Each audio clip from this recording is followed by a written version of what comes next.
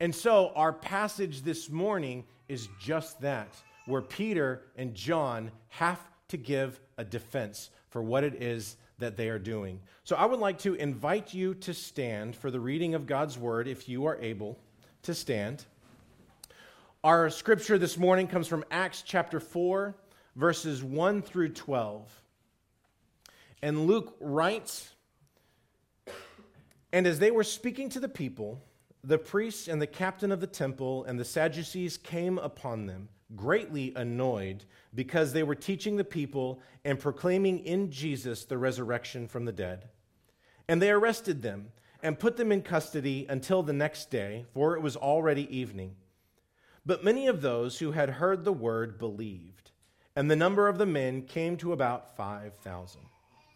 On the next day, their rulers and elders and scribes gathered together in Jerusalem with Annas the high priest and Caiaphas and John and Alexander and all who were of the high priestly family. And when they had set them in the midst, they inquired, 'By what power or by what name did you do this?' Then Peter, filled with the Holy Spirit, said to them, 'Rulers of the people and elders, if we are being examined today concerning a good deed done to a crippled man, by what means this man has been healed, let it be known to all of you and to all the people of Israel that by the name of Jesus Christ of Nazareth, whom you crucified, whom God raised from the dead, by him this man is standing before you well. This Jesus is the stone that was rejected by you, the builders, which has become the cornerstone. And there is salvation in no one else. For there is no other name under heaven given among men by which we must be saved.'" And this is the word of the Lord. Let's pray. Father, we stand here in your presence to hear from you. So I ask that you would speak to us this morning. Father, speak through me this morning. Keep me silent and give me your words to speak, to challenge us, to grow us in knowledge of you and deepen our love for you, and to give us boldness to proclaim the gospel without fear. God, be glorified this morning. In your name we pray. Amen. You may be seated. So our passage this morning begins immediately after chapter 3. So Denton finished preaching through chapter 3 last week, and our passage this morning takes up just seconds after that, moments after that. So to kind of give a recap from last week and the week before, Peter and John head to the temple, and at the temple gate is a man who is laying there begging, and he has been lame from birth. So he's never walked a day in his life. So he is laying there, and he's asking Peter and John for money. And Peter and John say, "We don't have any money, but what we do, we give to you. In the name of Jesus Christ, stand up and walk." And they pick him up, pull him up, and he is able to walk for the first time in his entire life. So the whole world around the temple just saw an amazing miracle. And so they go into the temple, and this man who has been lame, all of these people have passed him day in and day out as they go to the temple. They know him. They've seen him there for decades. And they see him now walking around and praising God and jumping around. And they are utterly, in Acts chapter 3, verse 11, that the people were utterly astounded. And so they run in Acts chapter 3, verse 11, that the people were utterly astounded. And so they run and they gather around, and this crowd is forming around them to see this man that they knew to be lame and couldn't walk, now walking, and to find out what happened. And so Peter preaches the gospel to them. He's bold and preaches the gospel. And he does it in a way that makes a lot of us cringe in our modern society by saying, "You denied Christ. You killed Jesus. You are the reason Christ died." He points the finger at them. But then what is amazing is that he says in verse 17 of chapter 3, "And now, brothers, I know that you acted in ignorance, as did also your rulers." So he says, yes, you did this, but you did it in ignorance. You didn't know. But then now know this, Repent, therefore, in verse 19 of chapter 3. Repent, therefore, and turn back, that your sins may be blotted out. And then, concluding his little sermonette, Luke writes that Peter says in verse 26, God, having raised up his servant, sent him to you first to bless you by turning every one of you from your wickedness. So Peter takes this opportunity after this amazing thing happens to declare the truth of Jesus Christ to these people. Yes, he does it in a way that makes many points them to the hope. Yes, you killed Jesus, but there is hope. Repent, turn, points them to the hope. Yes, you killed Jesus, but there is hope. Repent, turn back. God raised him from the dead so that you can be saved from your sins, so that you can be saved from your wickedness. And as Peter is preaching, and as John is talking, and as they are engaging with all of these other people, word spreads to the leaders of the temple of what's going on. And so they come and they seize them. They lay hands upon them.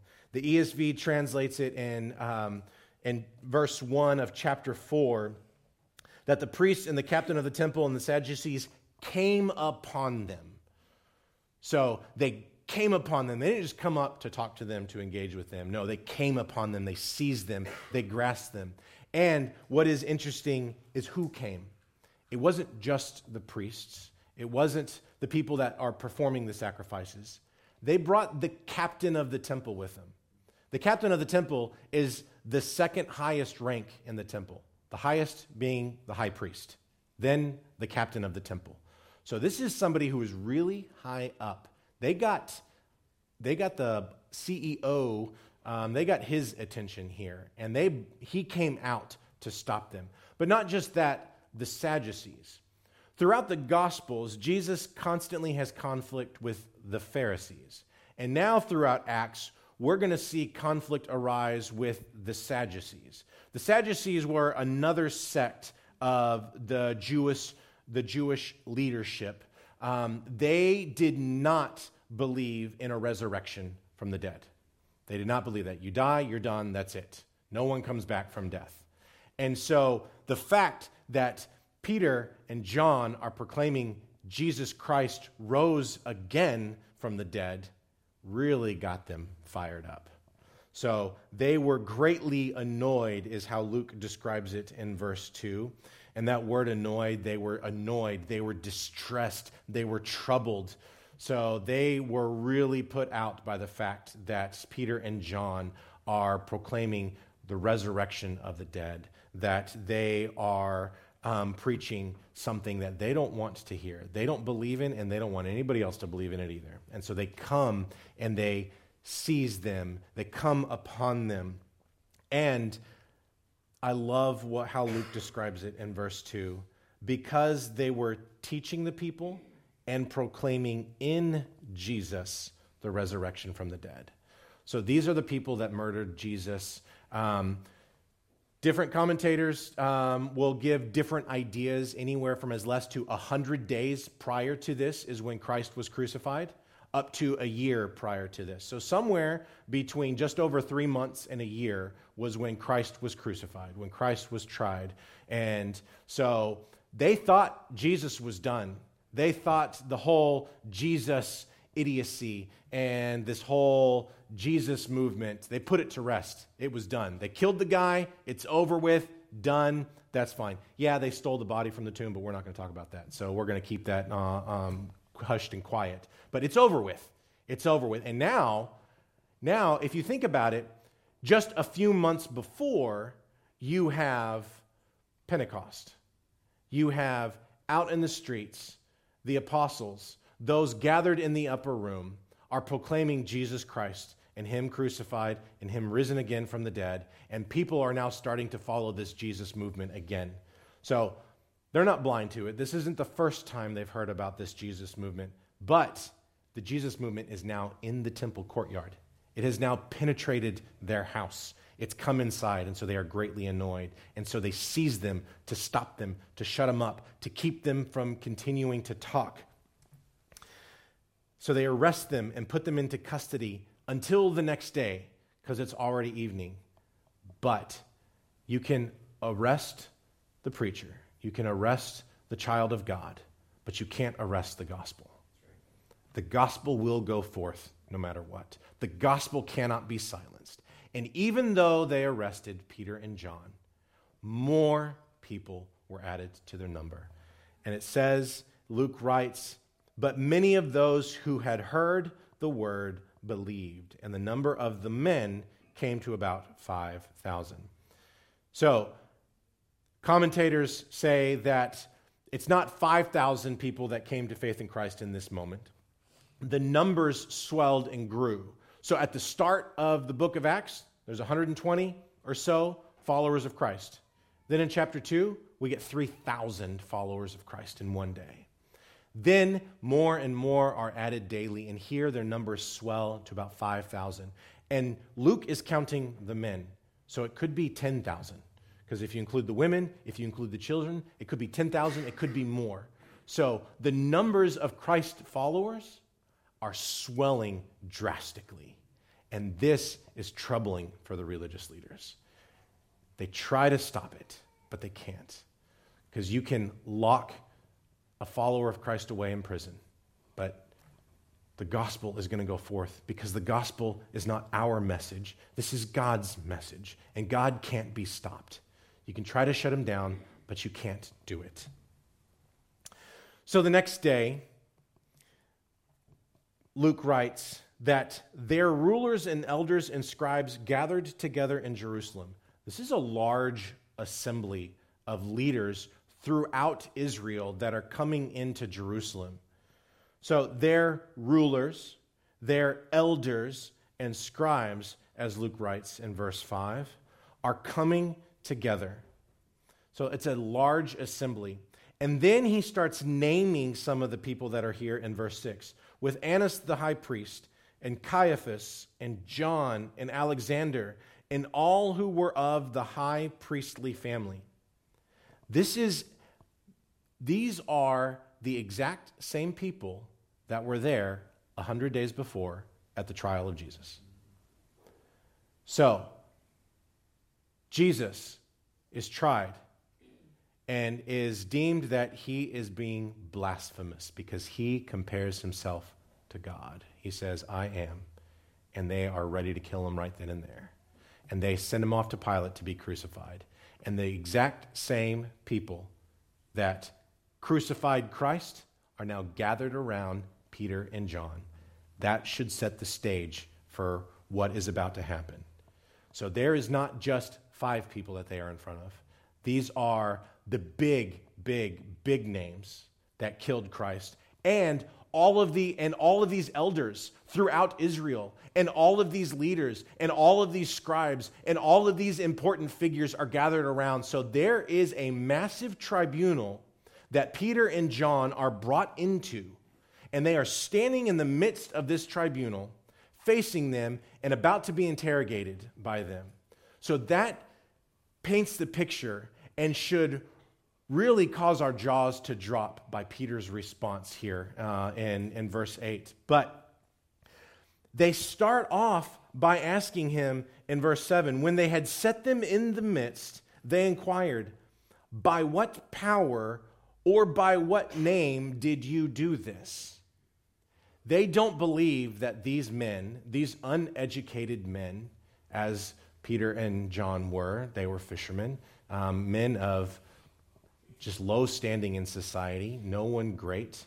So it would be like the Sudra Das in India, so the lower caste, the lower level. These guys, we know that you don't have any power because you can't do anything. We know that all this stuff that you're doing isn't your own creation. What's going on? By what power and by what name? And this is very similar to when Jesus Christ cast out a demon from somebody, and the crowds said, oh, he's doing this in the name of Beelzebub. He's doing this in the name of Satan. And Jesus says, no. They were very concerned by what name Christ and what power Christ was using to cast out this demon, because that has power and that has significance, and that says, who do you line up with? Do you line up with the God of Abraham, the God of Jacob, the God of Isaac, the God of our ancestors and on our fathers? Or do you line up with that God, with our God's enemies? So in what name are you doing this? This is a highly important question for them. What power? Where are you getting this power from? And so they bring that same question to Peter and John. Now, they already know. They know the story. They know what's going on. They know that Peter and John were proclaiming resurrection from the dead in Jesus' name. They know all of that. They know that these are Jesus' followers. But in this tribunal, they are asking them, they are pointing the finger at them and trying to get them to convict themselves. They are ready to crucify them. They are ready to throw them under the bus, run over them, and be done with this whole Jesus movement. And so then we get to verse 8. Then Peter, filled with the Holy Spirit. And we're going to pause here because this is absolutely amazing. Because this very same Peter, who is about to speak in front of this entire tribunal, is the exact same Peter 100 days ago.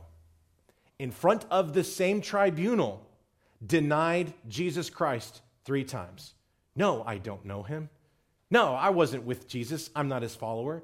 And then the last time, a little girl comes up to him and he curses her out, yells at her, and no, I didn't know Jesus. I don't know him. Get away from me. What changed? What changed Peter? That 100 days ago, he's willing to deny Christ. I have nothing to do with this man. Get away from me. Leave me alone. To now, he's standing in the midst of the exact same people that murdered his friend, that killed his Lord and Savior, and he is ready to respond to them. And he is ready to preach the gospel and to preach the truth to them. What changed? First thing that changed, he saw his friend and he saw his Lord and Savior rise from the dead. Death couldn't keep Jesus in the grave. This Jesus, whom they crucified, Peter saw him rise from the dead. He was there. He saw him. He ate with him. He heard from him. Jesus was with them for 40 days after his resurrection, teaching them. He walked with him. Death can't hold Jesus Christ, and death can't hold me. There's nothing to fear. Christ conquered death. That is the difference. The other thing, Peter is filled with the Holy Spirit. Jesus said at the very beginning of Acts, wait, I am leaving you to ascend up into heaven, but wait for the Holy Spirit to come upon you. So the Holy Spirit comes upon the apostles. The Holy Spirit comes upon Peter. And he is full of the Holy Spirit so that him and the other apostles can preach the gospel in every language that was represented there in Jerusalem that day. Languages that they've never studied, probably never even heard of before. And they're able to preach the gospel in those languages. And then here, filled with the same Holy Spirit. This isn't a special filling of the Holy Spirit that comes upon him. Luke isn't saying that, yeah, he was filled there, that filling kind of dwindled down, and now he's rekindled, he's refilled with the Holy Spirit. No. Peter is already filled with the Holy Spirit. It is the same Holy Spirit that Peter received at Pentecost. He is filled with that Spirit now, and so he has no fear. He is bold in his declaration. In Luke chapter 21, Jesus teaches his apostles, and he says, "But before all these things, they will lay their hands on you and persecute you," which we just read about. And they were speaking to the people. The priests and the captain of the temple and the Sadducees came upon them. They will lay their hands on you and persecute you, Jesus said. They will hand you over to the synagogues and the prisons. Well, then we read that they locked them up overnight. And you will be brought before kings and governors because of my name. So here they are, standing in front of this entire tribunal because of the name of Jesus Christ. This will give you an opportunity to bear witness.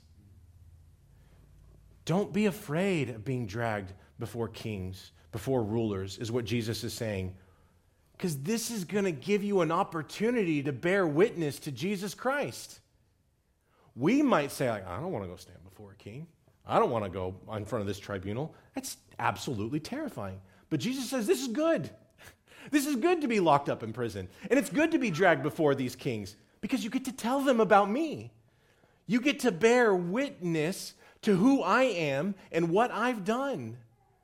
You get to bear witness to the resurrection of the dead, to forgiveness of sins. This is good. But again, don't worry. Jesus goes on to say, therefore, make up your minds not to prepare your defense ahead of time. Many of us are intimidated and terrified of sharing the gospel. I don't know what I would say. I don't really want to share the gospel because what if they ask me hard questions that I don't know? What if they throw something out of left field? I don't know how to respond to that. Jesus says, don't prepare anything. Don't have a defense ready. What? Really? I'm not supposed to prepare? For I will give you such words and a wisdom that none of your adversaries will be able to resist or contradict. That is why we don't prepare, because Christ is going to give us the words to say and the wisdom to know how to use those words in the right way when the time is necessary and the time is right. Now, Christ is not saying you don't need to read your Bible. You don't need to know anything. You don't need to study that. No. We focus on the catechism questions like we're doing with the kids downstairs. So we lay that foundation. We memorize the scripture and we hide that in our heart. We read the Bible, we know the Bible, we study the Bible so that we understand it. But we don't have to worry about preparing a defense. We don't have to read the scriptures and say, okay, now, if I was called to task out on the street by somebody, how would I defend this? We don't have to do that. That is not what Jesus is getting at. If you ever watch a video of a great apologist who is able to go toe-to-toe with an atheist who wants nothing to do with the Bible, doesn't believe in the Bible, and they're able to go back and forth, like, that's an amazing thing to watch, and that'd be so cool to be able to do that. Jesus is saying, don't worry about preparing a defense for every single thing. Know me, love me, know the word, understand the word, and I will give you the words to say. Peter was there when Jesus said these things. Peter was there when Jesus said these things. Peter was there. This was Jesus' teaching to Peter. And so then, fast forward a couple years. Peter is now standing in front of this same tribunal that killed Jesus. And Peter knows Jesus Christ rose from the dead. He is alive. I have his Spirit. And so Peter, filled with the Holy Spirit, speaks. Peter doesn't speak his words. He is speaking the words that Christ is giving to Peter in this moment. So as we continue to read verses 8 through 12, what Peter says is given to him by Christ. So hear the words that Peter says and the wisdom that Christ has given Peter to speak to this massive, intimidating tribunal. Then Peter, filled with the Holy Spirit, said to them, "Rulers of the people and elders, if we are being examined today concerning a good deed done to a crippled man," so already the wisdom that Christ is giving him here, he's saying, remember what we did? We did something good. It wasn't something bad that we did. We healed a man who was crippled. This is a good deed. So just to make everybody, we aren't possessed by evil spirits doing bad things. We're doing good. This is something, we aren't possessed by evil spirits doing bad things. We're doing good. This is something good that we are doing, and this is why we are here in front of you today. So Here's the wisdom of Christ already starting to come out of Peter. By what means this man has been healed, let it be known to all of you and to all the people of Israel, that by the name of Jesus Christ of Nazareth, whom you crucified, whom God raised from the dead, by him this man is standing before you well. That is bold for Peter to say that. That is bold for Peter to say that. Israel is not gathered in this meeting area, in this courtyard or this chamber or wherever. Israel is not gathered in this meeting area, in this courtyard or this chamber or wherever it is they are. But the rulers are. The elders are. These are all of the representatives of all of the people. These are the leaders. These are the teachers. These are the ones that instruct and lead and guide. These are the guys that go out and say, you need to live this way, act this way, because God says that you need to do this. And so Peter says to all of them, and thus through all of them, to all the people of Israel, let it be known to all of you.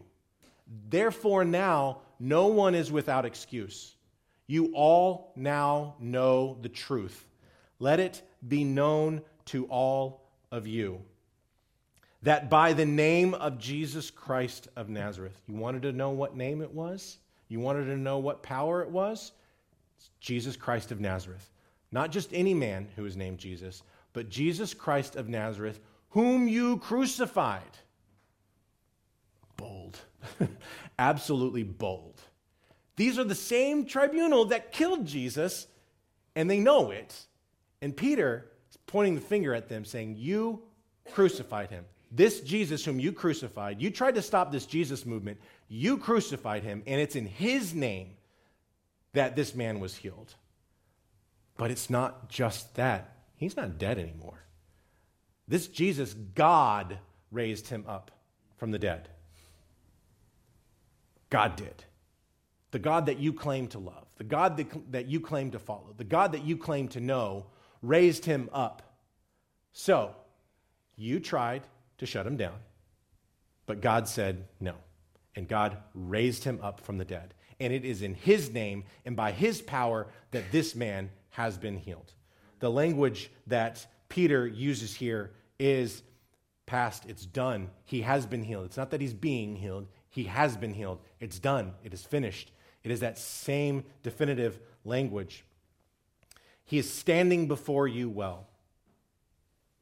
That is the boldness that comes from knowing that Jesus Christ is alive, knowing that death couldn't hold Jesus Christ. That is the boldness that comes from being filled with Christ's Spirit, the Holy Spirit.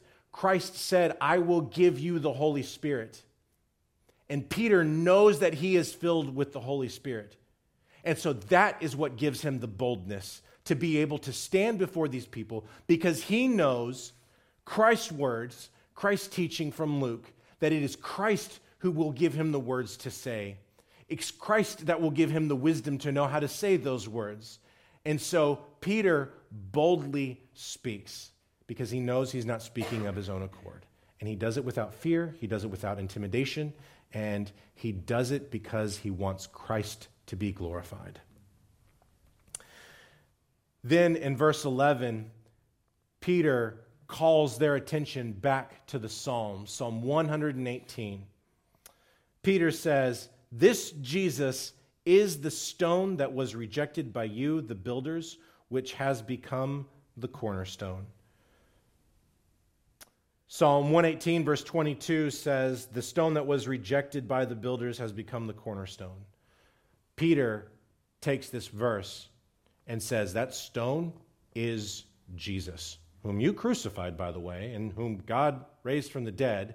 And you, by the way, are the builders that this psalm is referencing. So Jesus is the stone that was rejected by you, and you are the builders, which has become the cornerstone. Now, how many of you are stonemasons and build buildings out of stone? No one. So something I've learned, a cornerstone, when you are laying a foundation, it is the first thing that you lay down. And it is the corner, hence cornerstone. So it's the first stone that you lay down, and it is a corner. And it needs to be straight. It needs to be a perfect square. Because when you lay that down, and we'll pretend that this is the cornerstone, I'm going to build a wall with other stones right off of this, and then right off of the other side. That sets the direction and the trajectory for those walls. And if that cornerstone is not perfectly aligned, you're going to get some weird angles to these buildings and to these walls. And so your whole foundation is going to be messed up. And so then the rest of the building and the rest of your plans aren't going to be aligned perfectly. You've measured, okay, well, we need timber for the roof, and the timber's going to be this long. And then we've got enough tiles and other things to build the roof up higher, and we've got enough stones and everything else to build the wall this way. If that cornerstone is wrong, things are going to fall apart. Things aren't going to match. They're not going to line up. That's what the psalmist was saying. That's what Peter is saying. Jesus Christ is the cornerstone. In other words, there is a new building that is here now. This system that you guys are operating in, all of you elders, all of you leaders, high priests, same guys that killed Jesus, Christ is the setting for a new building. Something new is come, and that is the kingdom. The kingdom of God is here. If you remember at the beginning of Acts, Jesus spent 40 days teaching them about the kingdom of God. And Peter is here saying the kingdom of God has come. He doesn't use that term, but this is what he's getting at. Christ is the cornerstone. The only reason why you would put a cornerstone down is if you're building a new building. You're not going to put a cornerstone down on a building that already exists. And so Christ is that cornerstone. And you, who are supposed to be the builders, who are supposed to be setting the stage, leading the people, teaching the people, training the people, you rejected that cornerstone. You said, nah, we don't like that one. That's what builders are supposed to do. They look and they pick out, this is the right cornerstone that we need. It lines up. And they said, no, we don't like that one. Get rid of it. They rejected the perfect cornerstone, the holy cornerstone. They rejected it, and Peter is calling them out on that. He is taking the Old Testament text and saying, guys, who's supposed to be teaching from the Scriptures, because at this point in time, they don't have the New Testament written yet. But you take the Scriptures, you're supposed to be teaching them. Yeah, this that you're supposed to know, this is you. You are the ones that have rejected the cornerstone, and Christ is that stone. And then Peter concludes his message. And there is salvation in no one else, for there is no other name under heaven given among men by which we must be saved. Jesus Christ is the way of salvation. Your ritualistic sacrifices that you were commanded to perform in the Torah by Moses, that's not going to save you. It is Jesus Christ and in his name alone. Not only does the name of Jesus Christ have the power to heal, the name of Jesus Christ has the power to save. That is who you are supposed to be looking to for your hope and your salvation. Peter is saying to the elders, to these religious leaders, don't miss this. Let it be known to all of you and to all the people of Israel that it's not just by the name of Jesus Christ that this man is healed, but there is salvation in no one else. For there is no other name under heaven given among men by which we must be saved. That is the message that Peter preached at Pentecost. That is the message that Peter preached yesterday in the temple courtyard when they came to seize him. That Jesus Christ died. He was crucified. But God raised him from the dead, and in him and his name only is salvation. And this is a message that our world today does not want to hear. This is a message that these religious leaders didn't want to hear. Nothing's changed. They hated Peter and John for preaching this message then, and they hate us for preaching this same message today. You want to get somebody angry and mad at you? Say, there is salvation in no one else. There is no other way to be saved other than through Jesus Christ. They will call you a bigot. They will call you names and insult you. But this is the truth. And we don't have to be afraid. Look at Peter. What a transformation in 100 days. What a transformation. He had confidence to stand before the same people that crucified Christ and point the finger at them because he saw the risen Christ. He was a witness to that. They said at Pentecost, we were witnesses to this. Peter and John said in chapter 3 in the temple courtyard, we were witnesses to this. We were there. We saw the risen Christ. He is alive. What more do we have to fear? What can people do to us? Kill our bodies? Okay. There's a resurrection. There's a resurrection that's coming. Death isn't the end of all things. The Sadducees say, yes, death is the end, but it's not. There is more to come. But if you want to be saved in the more to come, you must call upon the name. Oh, Americans, you can believe that all roads lead to the same place. You can believe that all. Oh, Americans, you can believe that all roads lead to the same place. You can believe that all. Oh, Americans, you can believe that all roads lead to the same place. You can believe that all you want. It doesn't make it true. There is salvation out fear. Because what can they do to us? Out fear. Because what can they do to us? Almost 500 years ago, a man whom you have all probably heard his name, nobody of all big importance, his name was just Martin Luther. He wrote a hymn, and some of you have probably heard this hymn and know this hymn. I want to read it for you. The hymn is called "A Mighty Fortress is Our God." Luther, in his hymn, writes, "A mighty fortress is our God, a bulwark never failing. Our helper he amid the flood of mortal ills prevailing. For still our ancient foe does seek to work us woe. His craft and power are great, and armed with cruel hate, on earth is not his equal. Did we in our own strength confide, our striving would be losing. We're not the right man on our side, the man of God's own choosing. You ask who that may be? Christ Jesus, it is he. Lord Sabbath, his name, from age to age the same, and he must win the battle. And though this world with devils filled should threaten to undo us, we will not fear, for God has willed his truth to triumph through us. The prince of darkness grim, we tremble not for him. His rage we can endure, for lo, his doom is sure.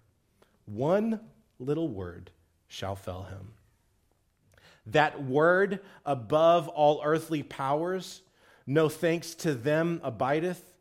The Spirit and the gifts are ours, through him who with us sideth. Let goods and kindred go, this mortal life also. The body they may kill, God's truth abideth still.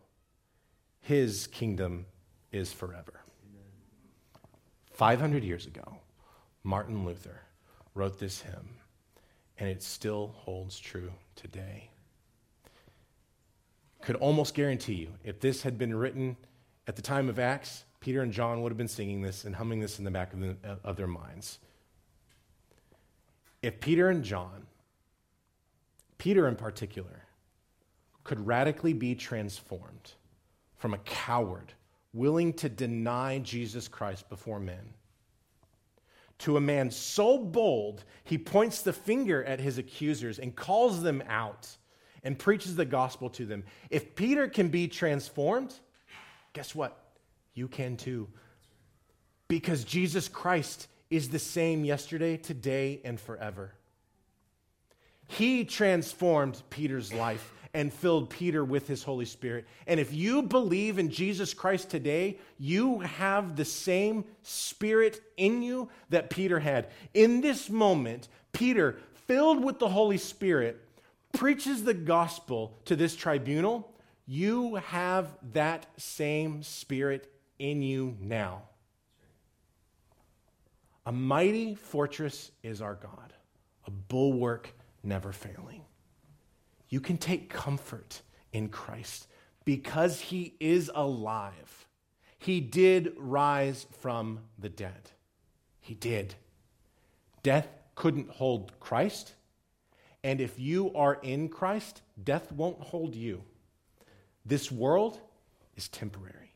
This world is just but a moment. And then we are with our Savior forever. Let goods and kindred go, this mortal life also. The body they may kill, God's truth abideth still. Do you believe that? Do you hold that as a truth? That there is salvation in no one else. And because there is salvation in no one else, you are willing to give up everything to declare this truth. You're willing to say, go ahead and persecute me. Go ahead and beat me up. I'm going to tell my family who doesn't know Christ because there is salvation in no one else, and I want them to know the truth. Peter and John wanted the religious leaders, the same people that killed Christ, they wanted them to know the truth, and they called them to repent. They weren't afraid to say, you need to repent, you need to believe in Jesus Christ, there is hope for you. They weren't afraid of that because they weren't afraid of being killed. They weren't afraid of the persecution that was to come. And we will see persecution come as we continue to study Acts. This is the first of the persecution, and this is just small potatoes by comparison to what's coming. But yet, over and over and over again in Acts, Christ's followers, God's children, boldly declare the truth regardless of what happens to them, and many of them die for that truth. We don't have to fear what our coworkers will say. We don't have to fear what our family will say. We don't have to fear what our neighbors will think of us. We don't, because Christ is risen indeed. And the wisdom to know how to use it, so it doesn't matter what they do. And the wisdom to know how to use it, so it doesn't matter what they do. His kingdom is forever. Let's pray.